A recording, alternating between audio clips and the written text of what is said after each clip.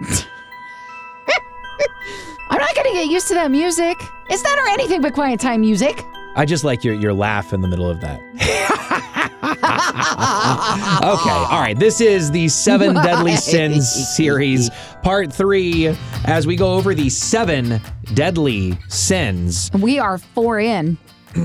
Yeah, right? This will be the 6th. This will be we're done with 4. We're here 5th and 6th today. And so we'll end it with pride. Next week in a live edition in front of an audience. Yes. Oh, that's going to be fun.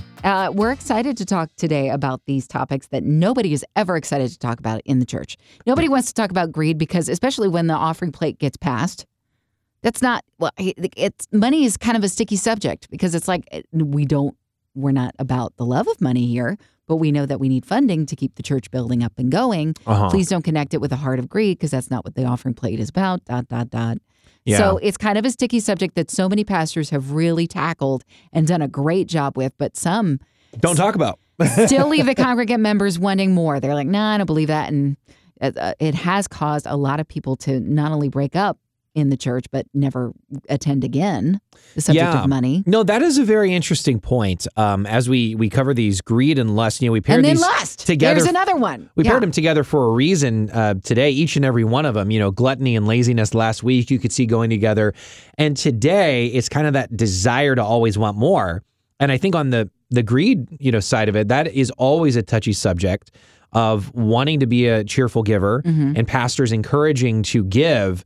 But where does it go, and how many new sound system stuffs do we need, and how and you start to go, when are we truly using it for people, and when are we just trying to show off even? And I think at the end of the day, you just have to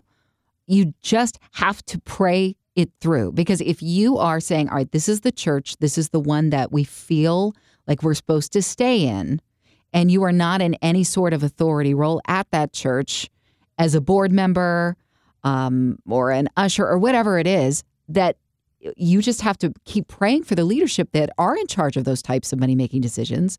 Pray for the people who are in charge of the treasury. Because absolutely, those are things that maybe you don't think about. I'm not one of those people who's ever really thought about it. Well, I think there's so many people that leave churches for different reasons.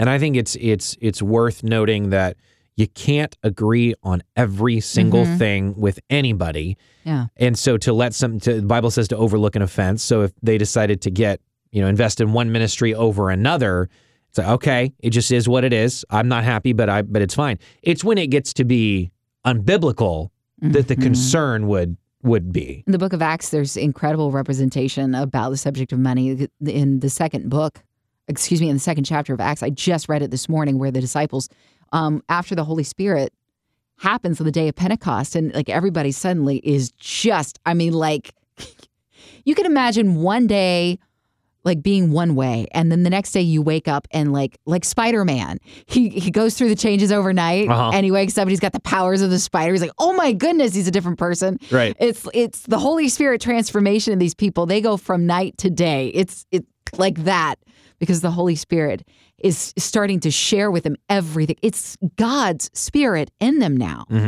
So imagine, I'm sharing a consciousness with God, So the Holy Spirit they are literally all about love and sharing. And all right, what you have is mine. And like the very first day that the Holy Spirit connects with these guys, they're out in the courts of Jerusalem, in the temple area, and they're telling about the truth of Jesus Christ, and they baptized like 3,000 people, and now all of a sudden they are pooling their monies together.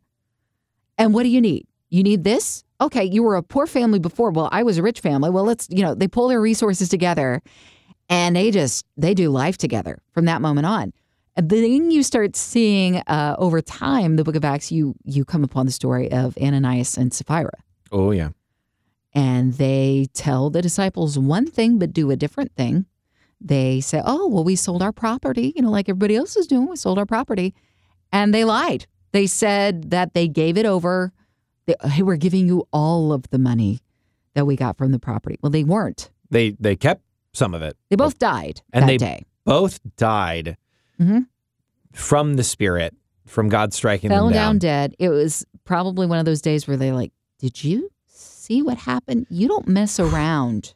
Well, and with I think this kind of it's stuff. I think it's worth noting, because I've heard a lot of we try to write our culture into the Bible a lot of the time.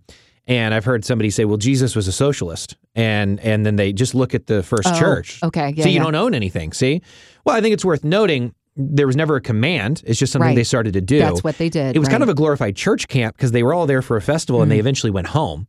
And then on your story, Peter says to him, it was yours to keep. You didn't have to, that's the irony about it. Either keep the land or sell the land and keep the money or sell the land and give us the money. But don't say you're doing one thing when you're not. They weren't all in. And that's the thing about greed and lust and any of these sins. It starts with just a little flutter. Yeah. Of wanting to look at the person who is not your wife or your husband. Just look at that person. And when you look, we're talking like staring. We're not talking about, noticing somebody's attractive. Taking it to a place of objectifying that human being. A little bit of, I'm going to hold on to this money. The cares of this world is what the parable of the sower warns people about. It's the cares of this world about, lusting after power and money, that greed that will choke out God's word, all the things that God has planted in you. And it is interesting, Carter, I shared this with you the other day, that I never had a problem, I feel like, with selfishness per se before, until I had money issues.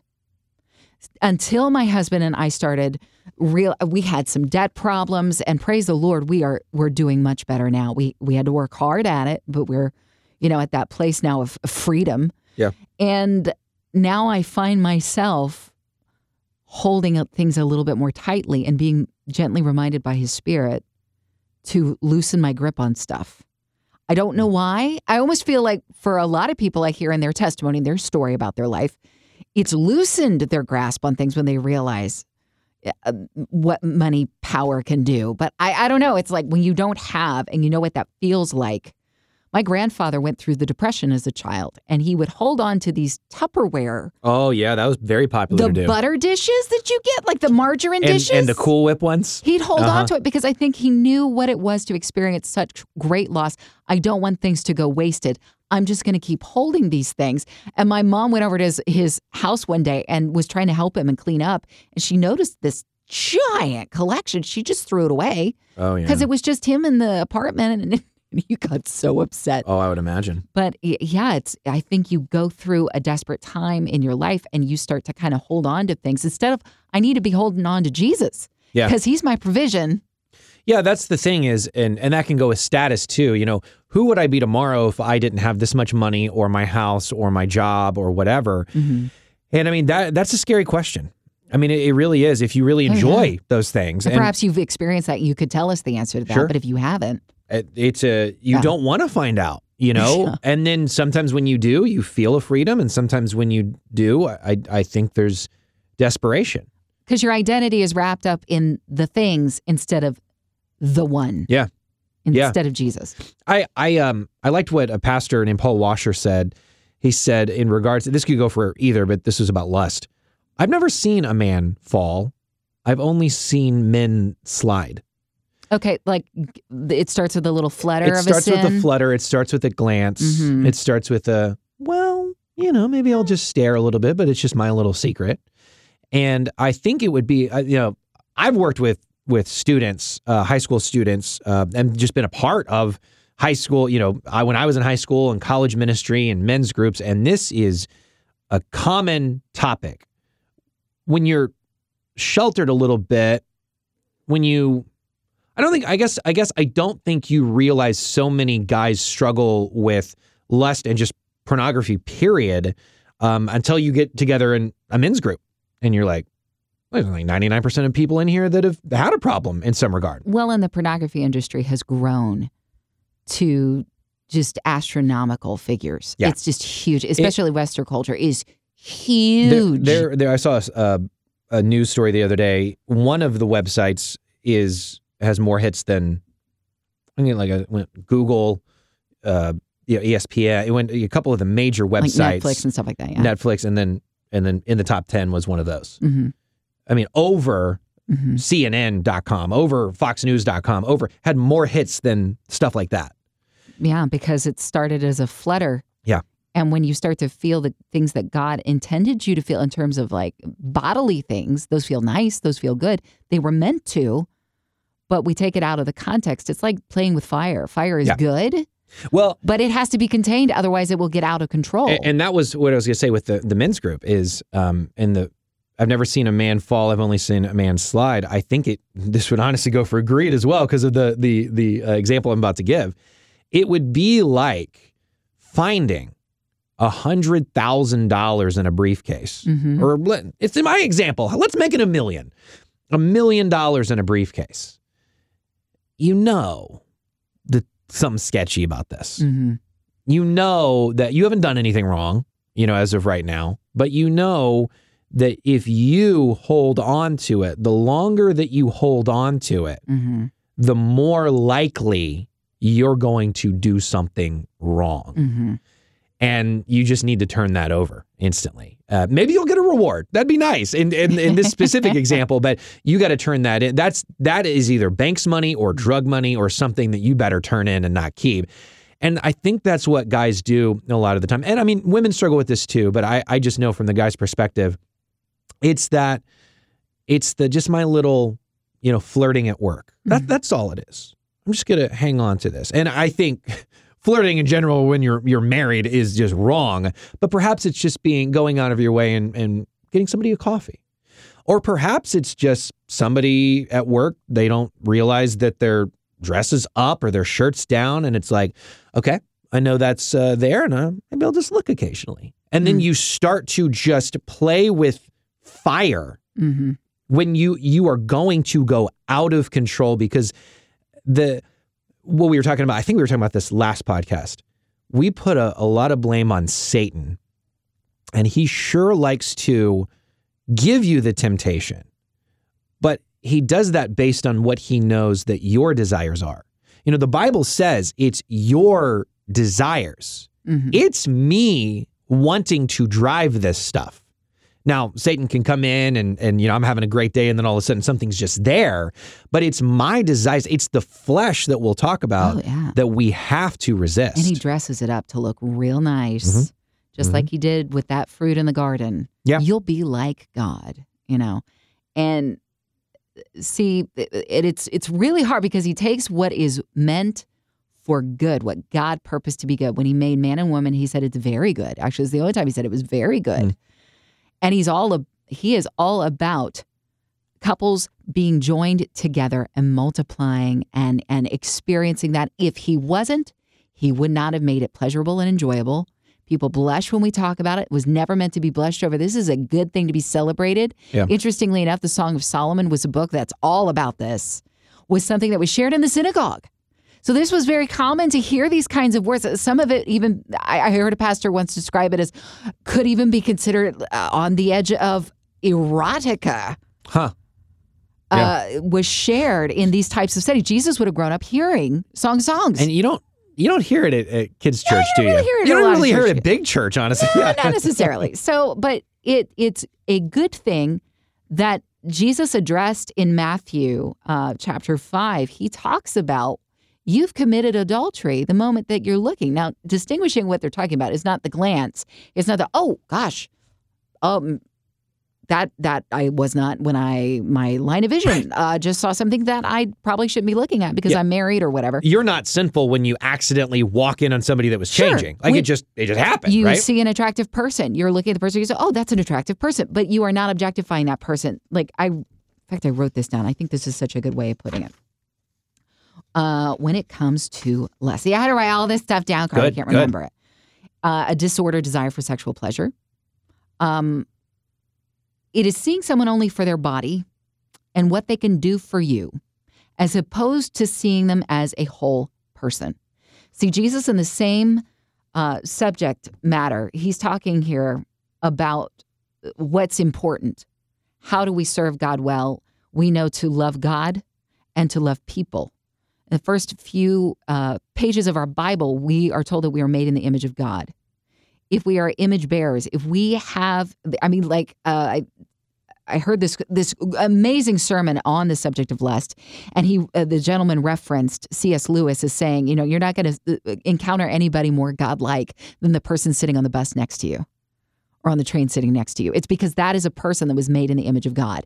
So if we are treating people in this special way, we are not going to look at them as an object just to what you can do for me. I'm going to love them well. I'm going to serve them well.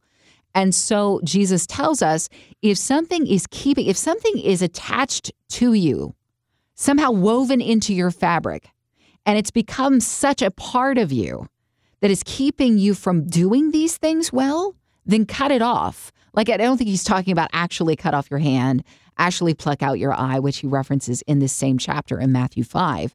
But he's talking about if you have lust in your heart, it's the same as actually ending up in bed with somebody else that is not your committed to, I am married to you, partner in life. Right. And you've come a long way from just thinking about it to actually doing it. So it clearly started earlier with that first fluttering that we were talking about, and it has grown to actually you walking out. So he's saying before it gets to you walking out, you got to recognize that this is a heart issue and that we got to deal with this from the get-go. I think there's a comment, and I think a lot of the time, no, I'll say I think for Christian guys too, but for mainstream, when you with pornography, it's like, well, there's no victim, right? I'm not hurting anybody. But first of all, on the actual side of things, there's been even non-Christian nonprofits come out with it hurts the person watching, and there's a whole industry that hurts a lot of women. It's very ignorant to think that they're not connected. But then also, for the Christian guy, I think that could be in the back of his mind, but then you have to realize, like you said with the C.S. Lewis quote, my heart is messed up, and I'm even this person that I'll never meet, treating them unhuman. Anything less than what God says they are. Yeah. Which is made in his image. Yeah. And that is a person to be protected by me as a follower of Jesus. And that means protected from thoughts that can run amok. Yeah. I should be a safe place as a believer in Jesus. I should be a safe place. I love this. I mean, there's just some verses that go along with this. In Ephesians 4:21 and 22, since you have heard about Jesus and have learned the truth that comes from him, throw off your old sinful nature and your former way of life, which is corrupted by lust and deception.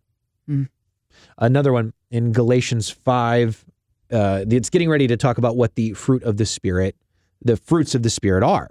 Kindness, goodness, faithfulness, gentleness. But this is what it says in 19 and 20. When you follow the desires of your sinful nature, the results are very clear. Sexual immorality, impurity, lustful pleasures, idolatry, sorcery, hostility, quarreling, jealousy, outbursts of anger, selfish ambition, dissension, division, enviness, drunkenness, wild parties. Some of these are some of the other 7 deadly sins that we've gone over as well.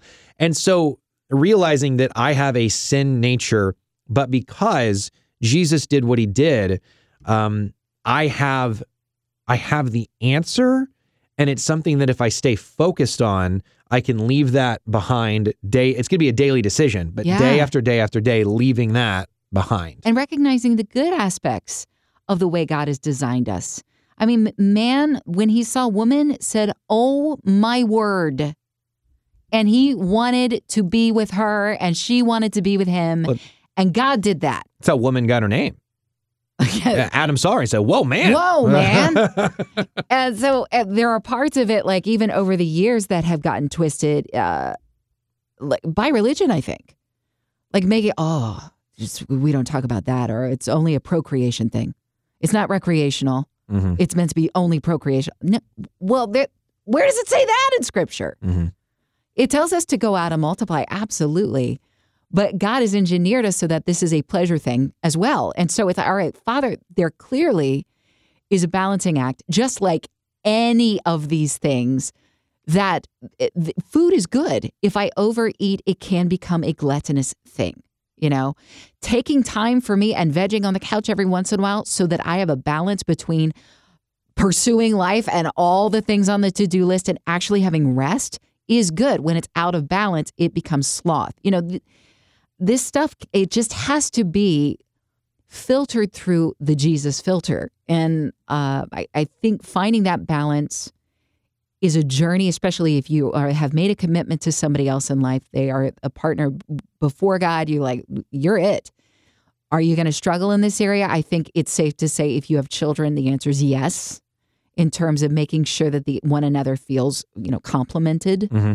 But at the same time, it's not meant to be ushered under the rug either, because that's not going to be healthy. I mean, we have to hit these problems head on, call it what it is. Jesus said, when you see that something is leading you away from that covenant partner, cut it off, whatever it is. Do not be attached to that. Do not let that weave itself into the fabric of who you are, because it will, like venom. Ooh, let's go back to the Spider-Man reference.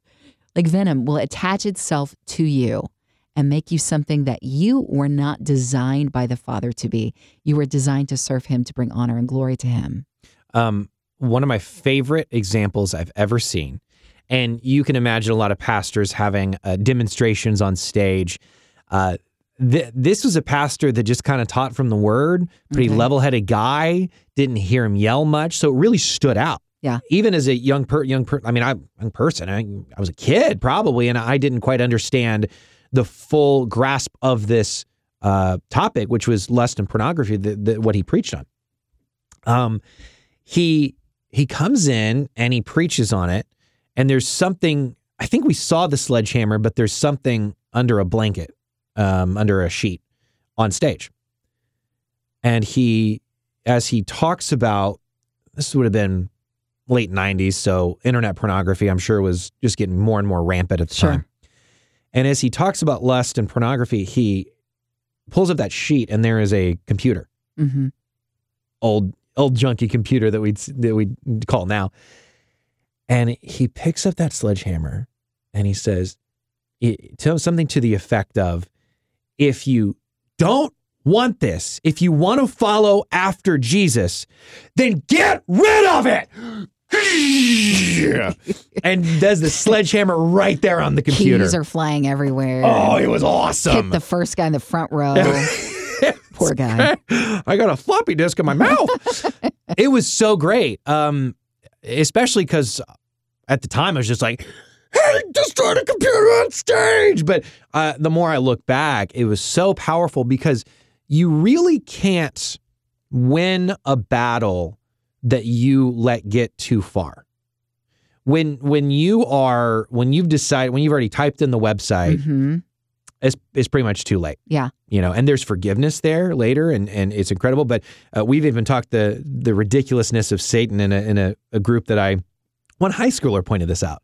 He said, isn't it just the worst that Satan's like, you need this, you need this. And then, my desire is saying, yeah, I need this.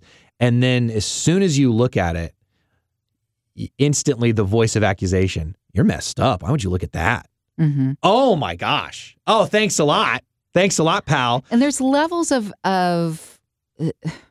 if you're looking at that kind of stuff, there's levels of somehow people are like, but that one's okay. Like, this is mild. Even movies. But we know this is a very, very old statement for Supreme Court Justice. I know it when I see it, pornography. Right. Once the film starts playing in your mind. Sure. First of all, the interesting thing, you kind of connected it to money at the beginning. It's like, if I had $100,000, the difference between, I think, lust and like something tangible, which would involve money with greed, it's very secret, and no one else knows what you're thinking. And I think the sledgehammer has to come right then. You just got to put the kibosh on that right away. Right. Just you move, you bounce your eyes, as one book would phrase it. You switch thoughts. You move, you say, give it to God.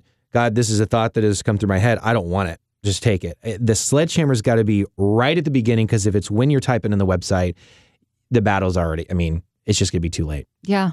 And I don't think we should put degrees on this kind of stuff. When you know it and you see it, call it what it is. Yeah. there's all kinds of just gross stuff out there, including involving children. And it's, my word, what have we allowed ourselves get to such a base level? Right. Almost animalistic, not human anymore. And we're driven by urges as opposed to what makes us human, which was, it's not a bad thing. When you say, well, I'm only human, if you think about it, like made in the image of God. Yeah. He has plans for us. I know the plans I have for you. It's not that. It's so much better when you allow it to be, just like the flame, when it's in a forest fire situation, it's out of control.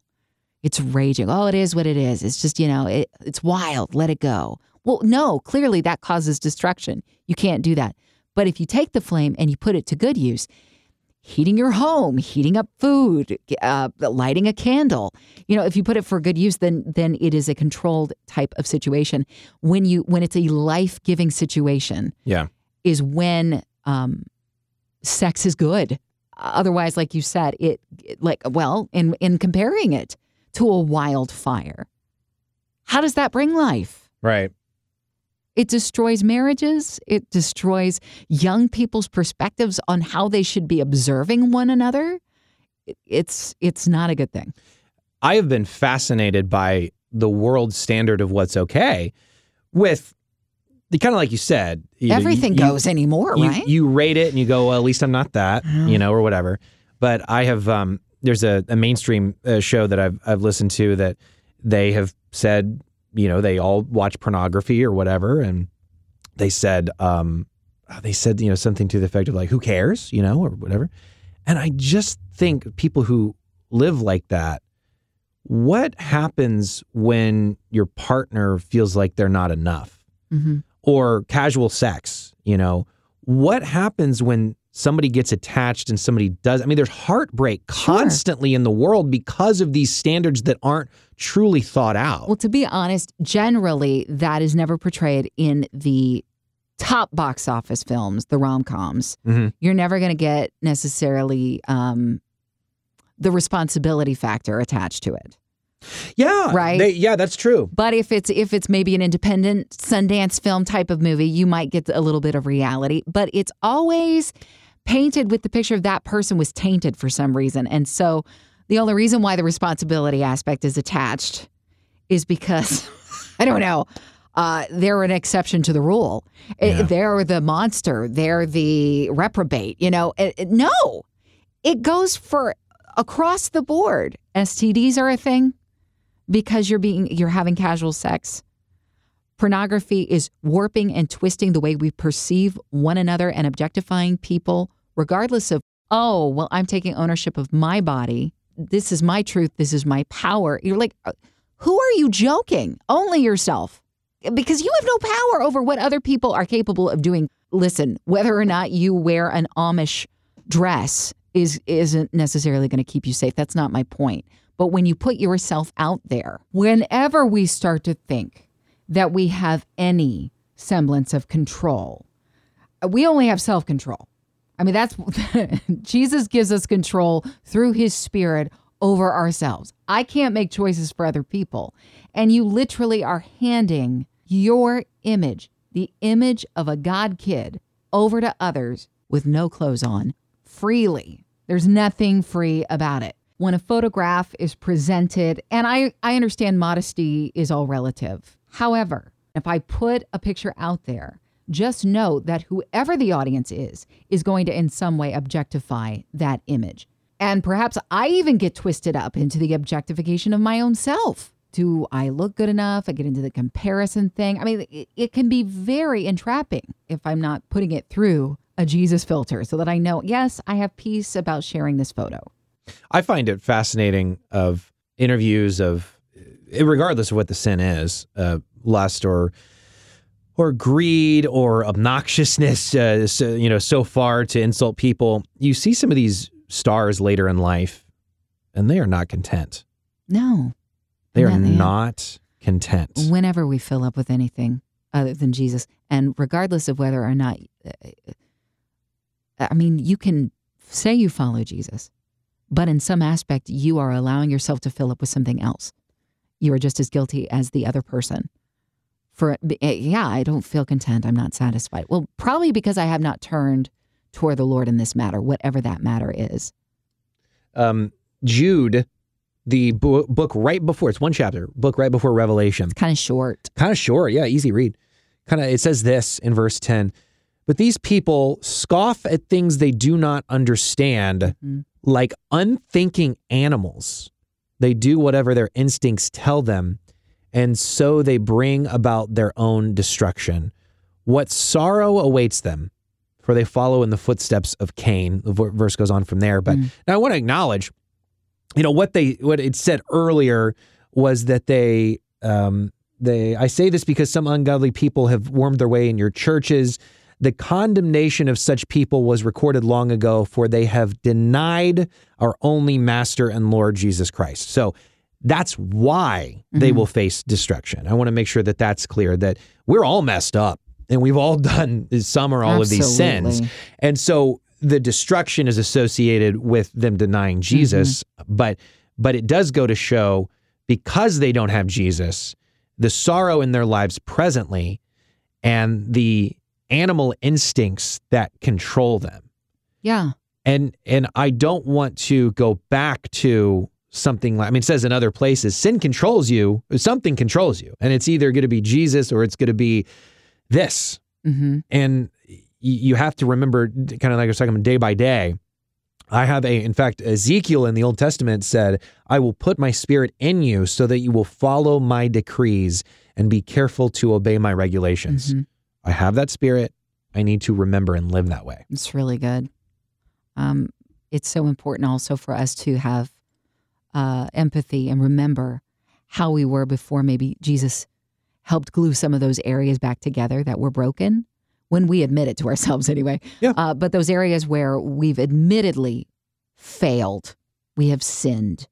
Jesus, would you help us to do better? We need to have grace and empathy for those who aren't there yet. And maybe just they don't say that they follow Jesus at all. How could they? Well, they don't have the standard of Christ in their lives. That's why they don't do it according to the Bible, right? And greed, this is an interesting thing, because greed is another easy one to just slide right into, because everybody needs money. And there's this incredible encounter with Jesus and the guy who had a lot of money. Lord, what do I need for eternal life? What do I have to do? And Jesus saw the guy. He looked at him. He said, well, you have to obey all the commandments. Oh, I do. I have since I was a young guy, And so what does Jesus say? He knows that the man has a lot of money, and he looks at his heart and knows where his struggle is. And so he says, I want you to sell everything you got and give it to the poor and come follow me. And now Jesus isn't telling us that that's what you and I have to do per se. He's looking at the specific guy in this scenario. And the man walks away, it says, sad, because he was very rich. And that's when Jesus says the very famous line, it's easier for a camel to go through the eye of a needle than for a rich man to enter into heaven. Yeah. And I don't think, in looking at that young man necessarily, we don't know a lot about his story. We don't know. In fact, we know next to nothing about his story other than what we've just read, But I'm thinking Jesus said he liked him instantly. He liked this guy. He didn't look like a monster. He didn't look like the big mobster guy that's, real greedy and wants all the money and kill that guy so that I can have his money. He didn't look like anything out of an Al Pacino movie. Okay, so it was about something that had started maybe as a flutter, maybe something that started his childhood. He had grown accustomed to living this way, didn't know that he could release things over. But it had him to a place where he didn't feel like he could let go and allow and truly follow Jesus. And that's one of the, again, going back to that reference of, if it's keeping you from all in, cut it off, whatever that is. And greed is represented hugely within the walls of the temple. In Jesus' time, Annas is a high priest. He is put there by a guy named Quirinius. You may remember in the story of Jesus at Christmas time and his birth, while Quirinius was governor. I don't know if you remember that. So it's this guy puts Annas in charge of the high priest. So he is appointed by a government to be in charge of the church. This has nothing to do with the people have elected him or, it was his time or whatever. No, and Annas was not, from what I gather, and I was looking in the Bible Encyclopedia, a great human being. He was a greedy guy. And in fact, his son-in-law Caiaphas was the high priest, I feel like by name only. I don't feel like he really stepped into the full title. I think Annas was still pulling the strings, and maybe Caiaphas was like a puppet.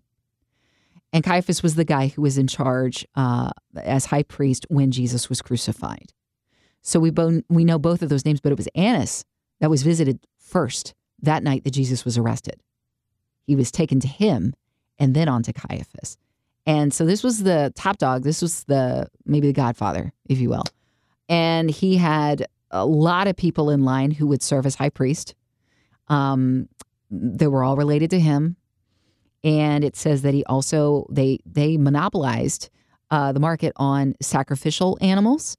So they sold these animals on the Mount of Olives. They sold the animals even in the temple. These were the same temple tables with the animals on them that Jesus would have overturned at one point. Mm-hmm. He was a greedy guy, among many other things. He liked power. He liked his status. And you think about it, the people probably didn't know any better if they were separated enough. Now, people behind closed doors may have known him well enough to know that this was the kind of guy he was. But if you're in charge of the church, you must be a good guy, right? I mean, I don't know. Maybe they talked about him. Did you hear who they appointed as leader? I can't believe it. I don't know. But we know that the high priest was the top dog. The Sadducees, the Pharisees, the teachers of the law of Moses, they looked up to him. And if you're the one in power and in control for the Jewish people, from the beginning, God was supposed to be the one in control. And the priest was the spokesperson for God. And if that guy is corrupt, then everything's in trouble. But that guy, I mean, from all appearances, in fact, this is the conversation when Jesus says it is harder for a camel to get through the eye of a needle than for a rich man to get into heaven.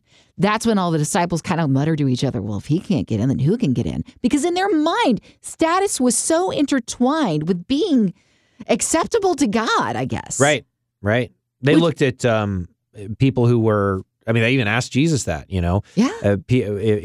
If something bad happened to somebody, well, then they must have sinned, you know, and then much less the appearance and the elevation, the Pharisees and how rich they were, and they wore their what do they call those things? All the scriptures that they wore all over themselves, the phylacteries, that just to show off, and it was about this elevated status. And there was parts of scripture absolutely that pointed to make sure that you're taking these pieces of the law with you, tie them to your foreheads, tie them to your arms so that you don't forget. So it was accurate, but they took it to a place of, like you said, it was a showmanship thing. It was I want to show you how good I am.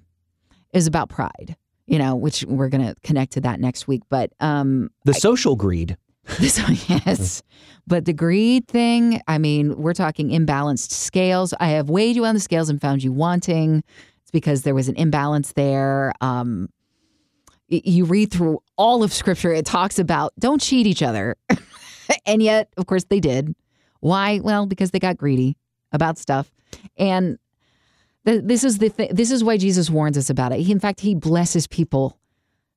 Blessed are the poor in spirit, for theirs is the kingdom of heaven. You couldn't want more than the kingdom of heaven. And he teaches on that. It's a spirit of humility. I like this quote. Greed refuses to be satisfied. Mm-hmm. And that would go along with lust. Yeah. Well, that would go along with really just about all of these. Right? 7 deadly sins.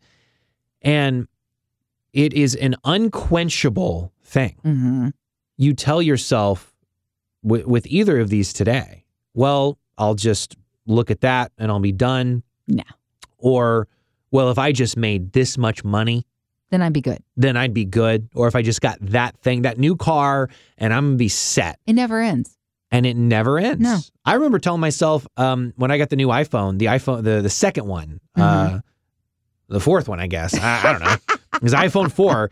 It was when they did the new shape, and it was so cool. And there's another mall lineup, and I'm like, oh man, I'm gonna be set. I'm going to get my Twitter set up on it. It had all the new apps. It had all the thing.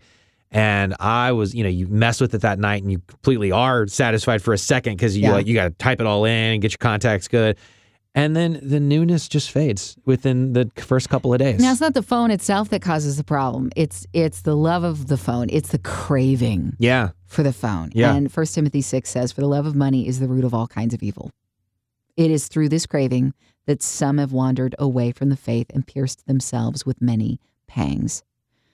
So if we're getting to a place of craving, we should crave Jesus. Yeah. Lord, would you put that desire in my heart? I want to crave you. Put that desire in my heart. I don't want to think, maybe there's somebody right now that you have been thinking about in a way where your eyes have lingered longer than they should. Lord, I want to desire things that are of you. And so how do we do that? And the scripture points us in the direction of thinking upon things that are of good report.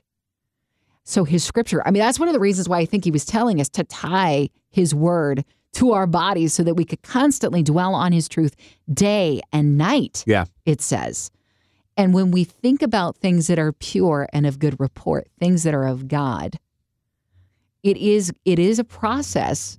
But if we entertain the other stuff, we don't stand a chance against our earthly desires because, it is this base animalistic type of thing within all of us. And it's Jesus Christ and through his Spirit alone that can redeem us from that. And if we keep giving ourselves over to it, like you said, I stand a chance. It's unquenchable, but Jesus says, for those that find me, they will never thirst again. Well, that's so good. Yeah, my grace is enough. This has been an incredible conversation. The third part of the spooky series this month, the 7 Deadly Sins with the Anything But Quiet Time podcast. Next week is going to be huge. We're going to wrap up with Pride.